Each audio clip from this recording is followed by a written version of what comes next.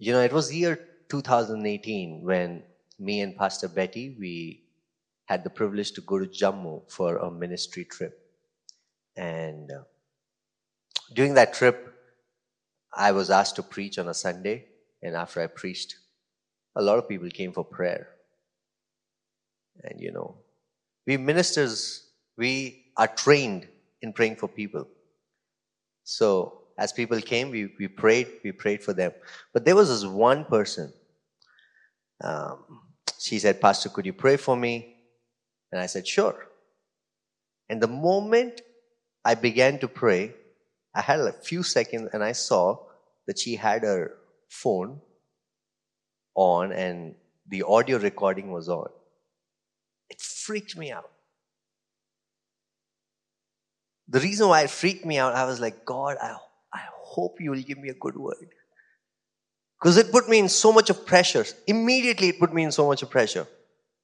Right? Because if she's recording, that means she's going to go back and listen to it. So I can't just make the usual prayer. I was like, God, please give me a word. Please give me a good word. And what I want to tell you is, your expectation makes a demand on God's anointing. Your expectation will make a demand on God's anointing. It's like, if you go abroad and by mistake you lose your passport, the first thing that you should do is contact the embassy. And you make a demand on the embassy. Regardless of who the ambassador is, fat, short, tall, regardless of how his temper is, if you make a demand on the embassy, being a citizen of India, the embassy of India needs to meet that demand. You have to understand this. So when you come with expectation, you are making a demand on God's anointing. It has nothing to do with the person. That's why Jesus said, if you receive a prophet as a prophet, in the name of a prophet, you shall receive the reward of a prophet. So, create an expectation. Yes, last night, we had a long day here and we went home. And, as a pastor, Saturdays are days of prayer, you're supposed to prepare. And I was praying. 30 minutes into the prayer, the Holy Spirit asked me, "What are you praying for? What is your expectation?" And that's when I realized I have no expectation. I'm just praying because it's a mechanical thing. Your prayer cannot be answered without an expectation. That's why Jesus said, whatever you desire, whatever you ask for. What are you asking for? What is your expectation? I know that you came today to church because it is Sunday and it is Christmas tomorrow. But do you have an expectation for God to fulfill in your life? Is there an expectation? Because as per your expectation, you are making a demand on God's power. If you don't have an expectation, God's power has nothing to do with you. Chal ke dekh lenge, kuch hoga to hoga. That attitude does not work. You need to have an expectation. The Bible says in Psalms 2 verse 4, "Ask of me and I shall give you nations as inheritance." Ask of me. Whoever asks, they shall be given. It shall be given to them. You need to ask.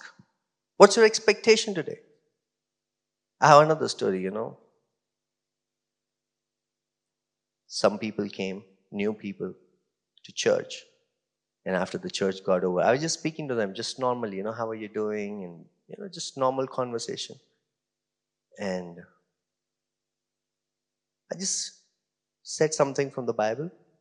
Now, if a sentence has 5 words, for every word this person was saying amen. Wow, amen. I took a moment to think, is that even that profound? I get it. I just spoke from the word, but is that even that profound? It made me doubt. But you know what? The following sentence that I said was a prophetic word for her. You know why? Even when I was not prepared, her expectation, the demand that she made from the Lord, That's what I'm saying. Look beyond this flesh. Look beyond this flesh. There's a demand that you can make on the office of the shepherd, the office of the pastor, and you can receive what you need. One word from the Lord can transform your life. If one word from Peter can change the hearts of 3,000 people, the 3,000 people can be saved. Can you imagine what a word can do? One word. One word. Excited? Ready for the word? Come on. Awesome. I usually don't get pressured for the festive days, but today I feel the pressure of talking about Christmas. Not the Christmas guy, but Christmas is a wonderful reminder. Amen? We can argue and sit and talk about 25th December is not the day when Jesus was born. Yeah, I get it, but can we be reminded that Jesus was born on this day and it changed the history of mankind? Amen? Can we be reminded that Jesus was born and his birth brought healing? His birth brought deliverance. Amen? Amen. So, are you guys excited? The title of my message is Christmas is the Story of Redemption. Christmas is the story of redemption. The story of redemption. So Matthew chapter 1. When you read Matthew, he begins sharing his eyewitness of who Jesus is. He wants to talk about who Jesus is, and he writes his accounts, his perspective, his experience with Jesus. And that's why he writes the book of Matthew. It was a letter, so that he could in detail write all the incidents that he knows and that he had with Jesus. And Matthew chapter 1 is unique because he begins to talk about Jesus by sharing the lineage of Jesus. Because in those times it was important that when you talk about a character, you also talk about the family tree from which this character is coming from. And he begins right from the top, right from Adam, the son of God. And then he says Adam gave birth to this, and this person fathered this person, and so on and so forth. He comes down to the lineage of Jesus. But what I find interesting, and which really blew my mind 10 years ago when I read that account of genealogy, was the mention of 4 women.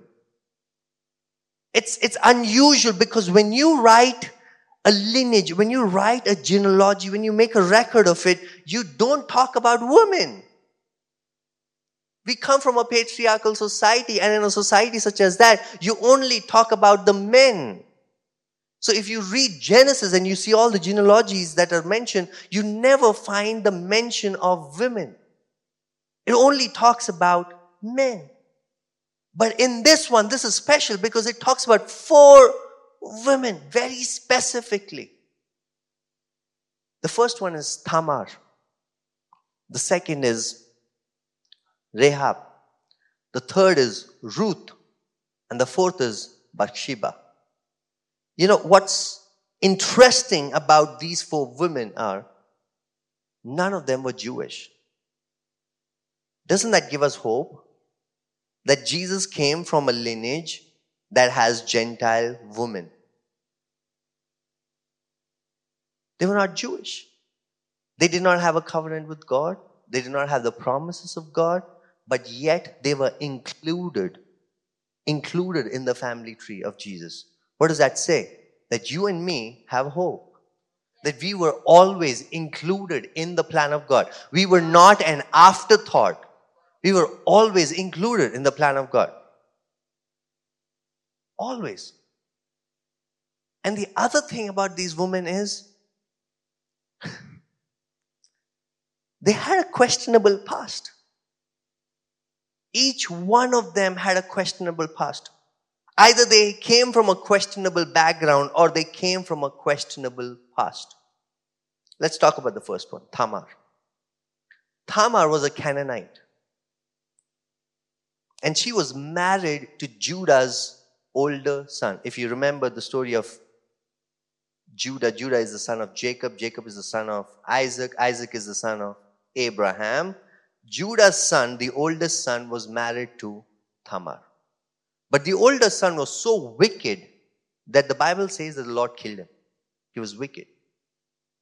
And because he died, now what happened in that culture was that women had no rights to property. They never had rights to inheritance. So the only way that they were protected and they were taken care of was when they were married, because the rights that the husband had, they shared in those rights. So Judah, as the father-in-law of Tamar, it was his responsibility to take care of Tamar when his son died. So what he did was, and which was very common in that culture, what he did was he asked his second son to marry Tamar. So his second son marries Tamar, and the Bible says that even he was wicked, so the Lord kills him. Tamar marries two sons of Judah, and both of them die. Think about what she is going through. Man, am I the Jonah in the story? And then Judah has a third son who's very young. He's a child. And Judah tells Tamar, when this child is old enough to get married, I'll get him married, but for now you go back to your parents. But Judah had no intention of fulfilling that promise.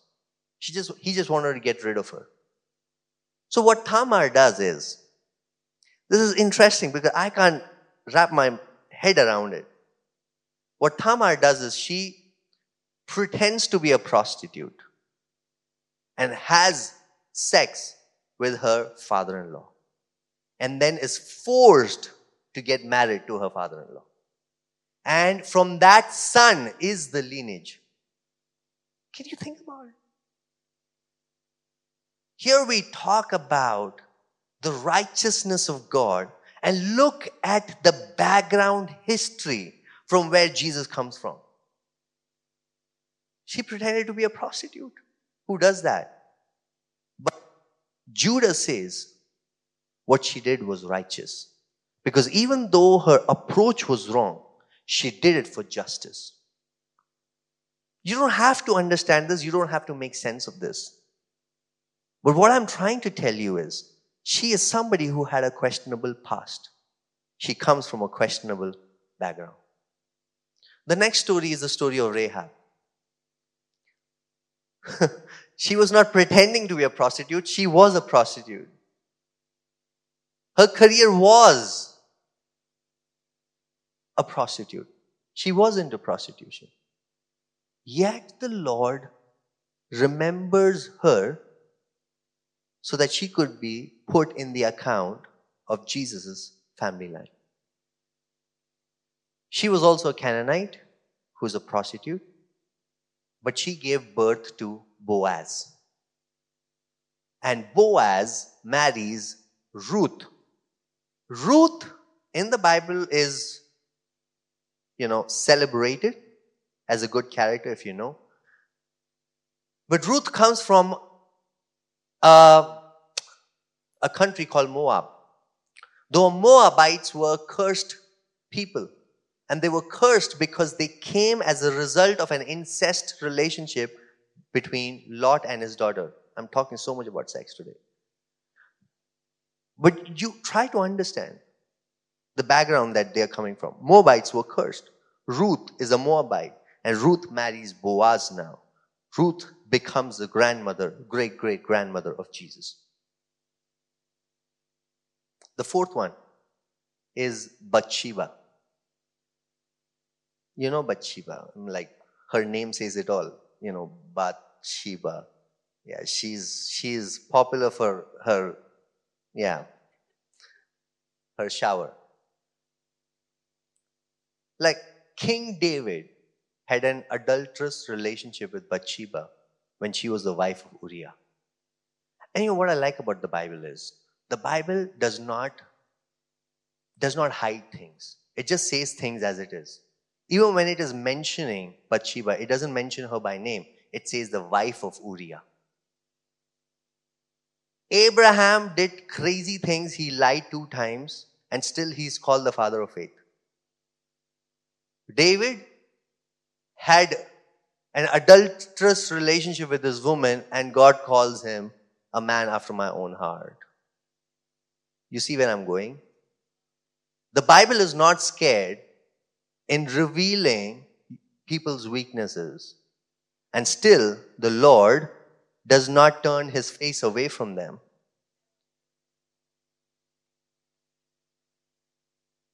These 4 women had a questionable past and a questionable background, yet they were listed in the names in the family tree of Jesus. What does that say? That whatever your past is, God has the ability and the integrity to redeem that. God can redeem your past. I'm reminded of Joseph, who did not rape anybody, but he lost his reputation and he was accused of rape. He was branded as a rapist for many years in the prison. Imagine that. And one day, God restores him to become a prime minister. How many times do we think that our past, our history, is the one that is stopping our promotion or an upgrade in life? Can I tell you, no matter what your past is, no matter what your background is, no matter what you have gone through, God has the ability to turn things around and to redeem you. He remembers. He remembers you. He remembers you. Just led to share this, out of topic, but the Lord remembers you. You know, when Isaac and Rebekah got married, Rebekah was barren and Isaac prayed. And the Bible says, the Lord remembered. The Lord remembers you. If He remembers you, He can come into your life and redeem everything. Every impossible thing can become possible because nothing is impossible with God. The 5th person I want to talk to you about is Mary, because she is also mentioned. Mary, the mother of Jesus. But I want you to see this account with her interaction with Angel Gabriel. So Luke chapter 1, if you have your Bibles, Luke chapter 1, verse 30. And the angel said to her, do not be afraid, Mary, for you have found favor with God. And behold, you will conceive in your womb and bear a son, and you shall call his name Jesus. He'll be great and will be called the Son of the Most High, and Lord God will give to him the throne of his father David, and he will reign over the house of Jacob forever, and of his kingdom there will be no end. Next verse. Mary said to the angel, how will this be since I am a virgin? Another word is, since I don't know a man, I don't have any sexual relationships, I'm not married. How will this be since I am a virgin? And the angel answered her, the Holy Spirit will come upon you, and the power of the Most High will overshadow you. Therefore, the child will be born, will be called Holy, the Son of God. And then he tells her of a testimony. And behold, your relative Elizabeth, in her old age, has also conceived a son. And this is the 6th month with her, who was called barren. Do you know that the doctors had sent the medical report to Elizabeth saying that she is barren and that she cannot bear child? It is an impossibility for Elizabeth to bear child. But in their old age, she bore a child. She conceived a child. And this angel says, for nothing will be impossible with God. Nothing will be impossible with God. The same God who did this miracle in John and Elizabeth's life is still alive today. He's not dead. Nothing is impossible with God. Nothing. Nothing is impossible with God. And look at how Mary responds to all of this. And Mary said, behold, I am the servant of the Lord. Let it be to me according to your word. What a great response. She listens to this word. And can I tell you, it is not a common word. For a virgin to have a baby without having sexual relationship, just leave all of that, but without having the protection of a husband, because right now she's not married, for her to receive such a word that she's going to be with a child, she says, let it be according to your word. Do you know, when the word of the Lord comes to you, most people don't know how to respond to the word. I'm telling you, most people don't know how to respond to the word. Because they feel the pressure now, because the word has come to me. Now I need to do something to do this. Can I tell you this? When the word comes to you, the word has the power in it to empower you to do the very same thing. Peter and John, they were walking towards the temple. And they saw a lame man. And the lame man was begging. And they said, silver and gold we don't have, but in the name of Jesus, get up and walk. The word that they released had the power. He had to put faith in the words that they released. See, if you think, okay, I received this word, it sounds good, it's a good upgrade from me, but how do I go up from here? The thing is, how do you respond to the word matters. How do you respond to the word? Because the power for you to do what the word commands you to do is in the word itself. God empowers you through his word. Look at Abraham. God told Abraham, you shall have a son. Where did the power come from? He saw his body. His body was as dead as anything could be. But the word that the Lord pronounced over his life had the power to bring supernatural resurrection. That's what you need to understand. When God tells you to do something, he does not tell you because he thinks that you have the power to do it. He tells you to do something because you don't have the power to do it, but the word in which he has commanded you has the empowerment for you to do it. So receive the word. Learn to receive the word first. Learn to receive the word. The word carries the power of God. The word carries the Spirit of God. The word carries the faith that you require. Learn to receive the word. The first thing that Mary did was, let it be to me according to your word. That's the very first thing. Don't be scared of the word. So if the word tells you to be generous, don't be scared of it. If the word tells you to share the gospel, don't be scared of it. How will it be? Don't be scared of it.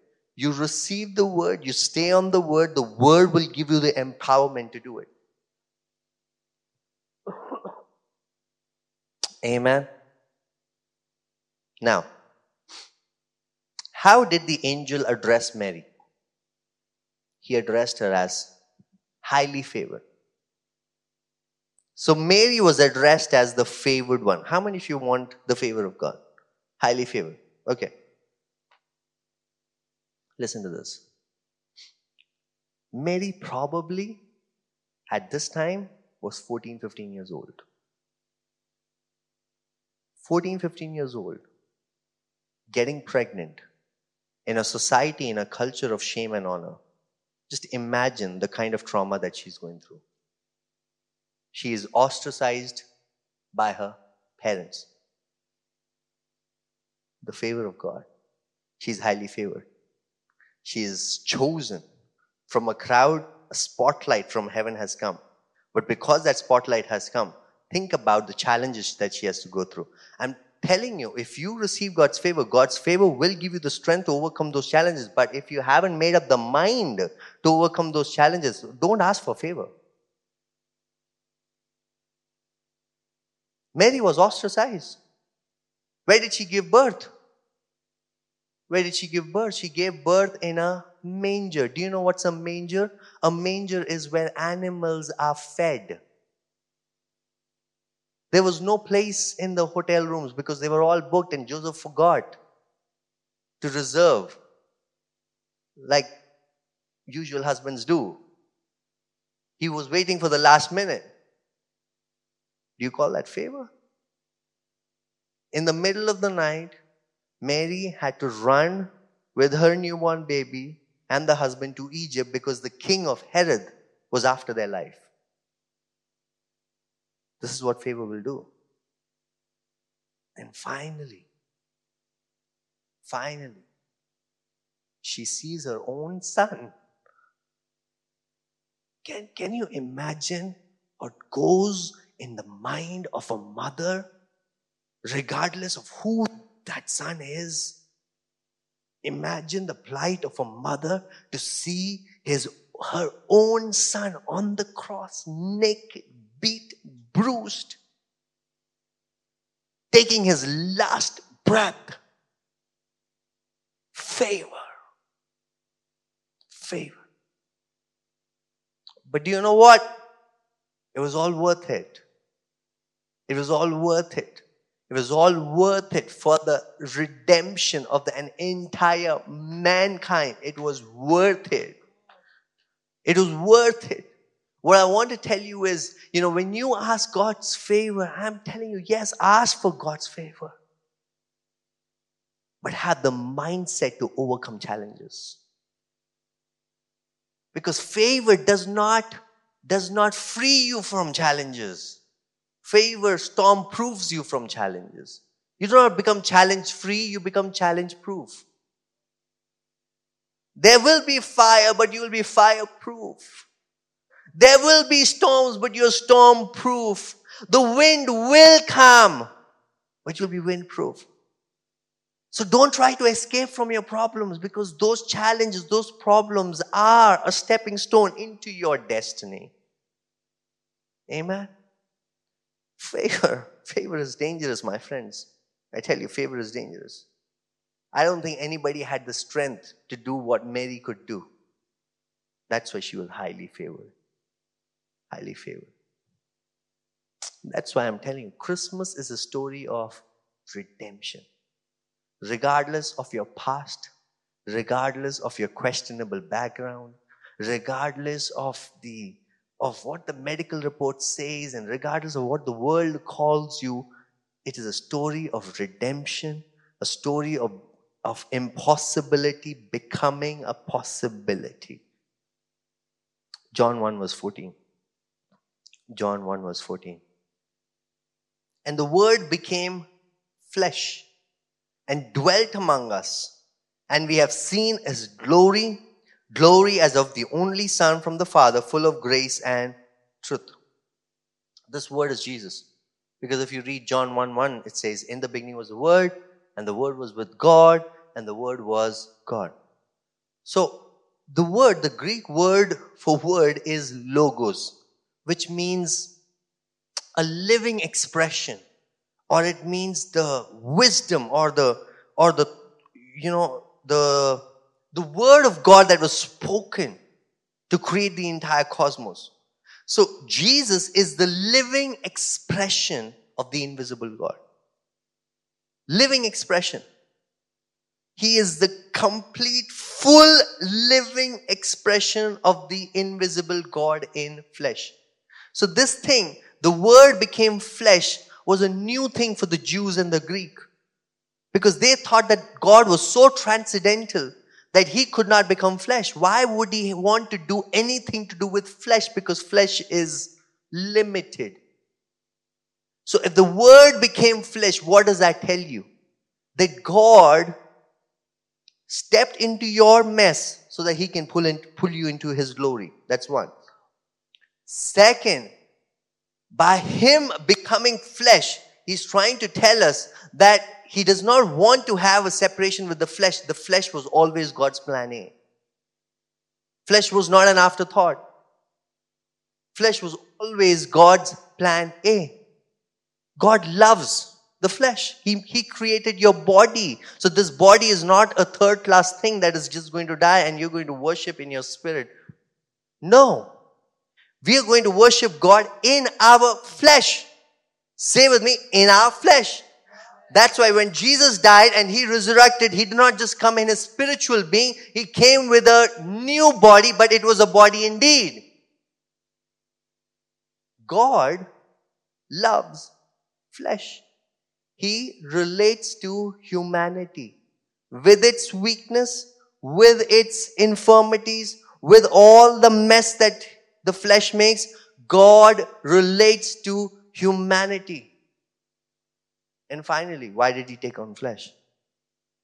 He took on flesh because till then he did not have flesh, right? So when the word finally became flesh, he took on flesh so that he could die. The word became flesh so that the word could die on our behalf. And look at this. When finally Jesus is resurrected and he is ascending back to heaven to be with the Father, he does not go in his spirit form. He takes his flesh with him. What does that say? In the presence of the Father, there is a place for flesh. Now, when I'm talking about flesh, I'm talking about the physical body. What Paul talks about Romans 8, flesh, the mindset of the flesh is death. That is not talking about the physical body. That is talking about the attitude of separation. It's a mindset of separation, that I can do everything on my own. It's an attitude of rebellion. Even though it's the same word, comes from the same Greek word, sarx, it means two different things when John writes and when Paul writes. When Paul is writing, using the word, he's talking about the confidence that we put in the flesh, that I can do it. That is harmful. Because God, I'm telling you, God's power is not limited by our sin. God's power is not even limited by our weakness, but God's power will be limited by our rebellion. God's power will be limited by our pride. So Paul was addressing the pride issue of the flesh. But John, when he talks about flesh, he's talking about the physical body. The word became flesh. The word stepped into our physical realm. Why? Why did the word become flesh? Because God wants to have an intimate relationship with us. God wants to have an intimate relationship. He wants to have proximity. Proximity. He wants to be close to you. Isn't that amazing? He wants to be close to you.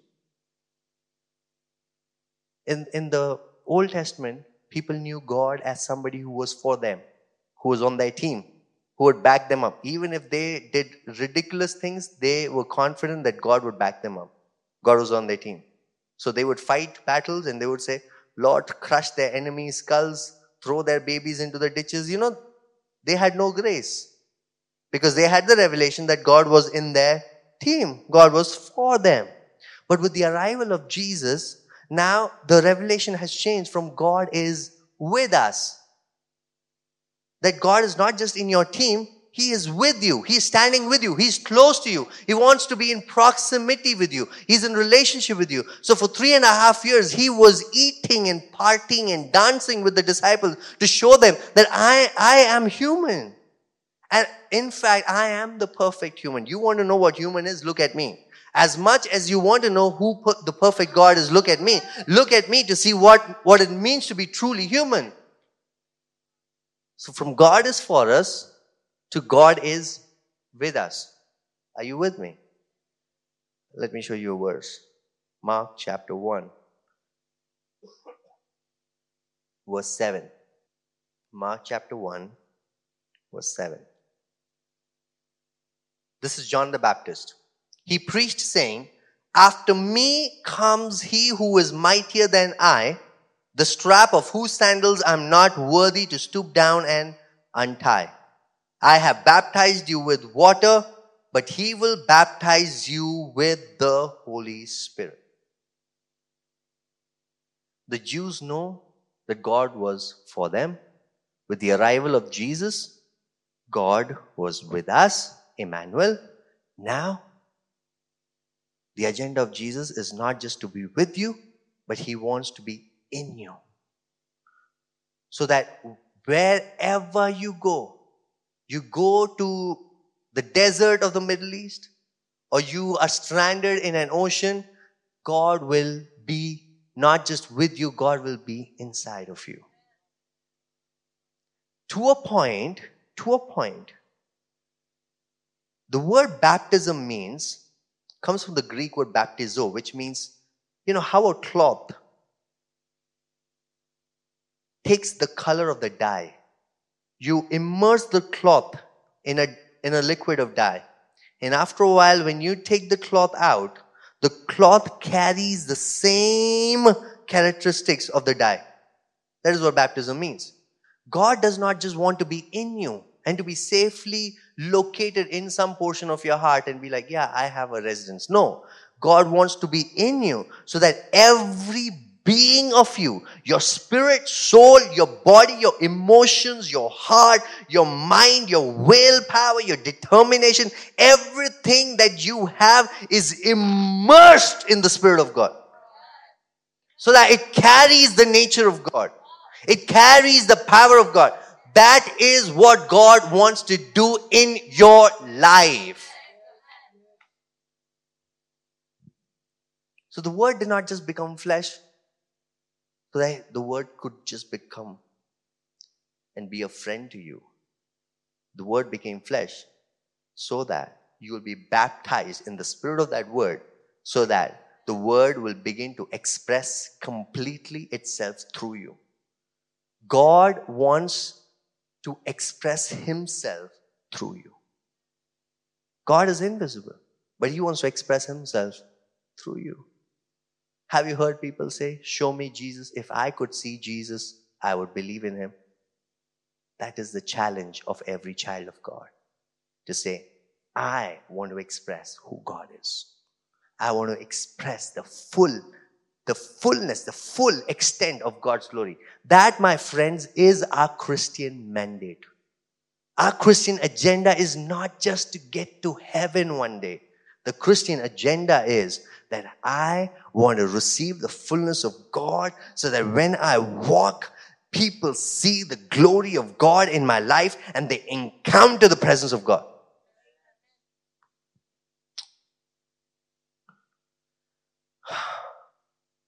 Amen. The Bible says that Jesus prayed an entire night. And then He chose His disciples. And look at whom He chooses. Peter, who makes quick decisions, who has a bad temper. Judas, who betrayed Him. John and James, who were willing to call down fire. Look at all these guys. Imperfect guys. None of them stayed when Jesus needed Him. Everybody ran. Only one stayed. One person denied. One person betrayed. Did Jesus make a mistake? No. Why do we say no? Because history tells us. History tells us that Jesus did not make a mistake. But if you were living in those times, and if you were not a disciple of Jesus, and you were in the outer circle, you would have definitely said, I know he can do crazy things, but I think he made a wrong choice in choosing these people, right? That's how sometimes you feel that about me, right? Yeah, meaning, I get it. But just think about this. If these 11 disciples could turn the world upside down, who did not have money, who did not have the resources, who did not have the influence, who did not have the education, if they could turn the world upside down, what can God do through you? See, God does not require people who are perfect. God does not require people who can speak well or who have a good background. You heard the stories of how God redeemed people with questionable character, questionable background, questionable past. God can redeem your life too. Your story of mess can become a testimony for somebody else. It can. All that God requires is for you to say, yes, yes, I'm available. I'm available. Because every time you come to God, God has only one thing to give. Every time you come to God for healing, you come to God for finances, you come to God for anything, God has only one thing to give. Abraham came to God for a child. Moses came to God for instruction. Jacob wrestled with God for a blessing. The lost son came back home to have food. Bartimaeus cried out so that he could be healed. But do you know, in return, God gave him his presence. It's in his presence that whatever you need becomes your solution. Amen. Abraham is up on this mountain because God asked him to sacrifice his son. And as he's about to sacrifice, he has this revelation. The Lord provides. Because in substitute to his son, there's a lamb there, there's a sacrifice ready. And he has this revelation that Lord provides. In fact, Yahweh Yireh does not just mean Lord provides. It means Lord has become your provision. What you need today is not more of anything. What you need today is just God. Because God can become the very thing that you need. You know, Yahweh Nissi means the victory of God. It actually means the Lord is my banner. The Lord is my victory. Yahweh Shalom means the Lord who gives peace. It actually means the Lord who has become my peace. What you need is God. Because when you receive God, God becomes the very thing that you need. You need peace, God can become peace for you. You need provision, God can become your provision for you. You need healing, God can become your healing. When you come to God for these things, He does not reject you and He says, oh, get your prayers right and then I'll answer you. No, but in return, He always gives Himself. And when He gives Himself, that very person of God becomes the very thing that we need. All that you need today is His word. Because His word is His person. That's what Jesus said. If you abide in me and if you abide in my words, then I'll abide in you. How do you abide in God? Is by abiding in His words. How do you abide in God's word? How do you abide in God who is invisible? Is by abiding in the words that you have received. It's like for all the married men who know that when they were courting their women, every word that their women spoke, they abided in them. They meditated in them. If you can't resonate, let me tell you my story. 6 months before our wedding, we were courting each other. And every word she spoke was like something. I meditated on it. I did not just read it once. I read it 10 times. In a day, I probably read it again. Oh, maybe she meant that. And I'm contemplating everything, every word that she wrote, even the spelling that she wrote. If she put in an extra O, that meant something. Why? Because as I'm abiding in the words that she say, I'm becoming one with her. In my heart, in my mind. How do you abide with God who is invisible? By abiding in His word. Meditating on His word. Amen. The birth of Jesus is the story of redemption. Not just for those women, but it's a story of redemption for us. It's a good news. If it can happen in their life, it can happen with us. In fact, it has already happened with us. Jesus already redeemed your story. It's done. It's finished. Amen. Are you blessed? Come on, let us arise. Stand up on your feet. If you are someone who resonated with the word and you think that this word is for you, just receive it and just declare with me right now, thank you, Jesus, for redeeming my life. Come on, say it again. Thank you, Jesus, for redeeming my life. Thank you, Jesus, for you have redeemed my past. Thank you, Jesus. Thank you, O Lord. Now I have a glorious future. My hope is not cut off. I have a glorious future. Because you have become my future. You have become my future. We receive you in Jesus' name. We receive you in Jesus' name. Amen. Amen. Amen.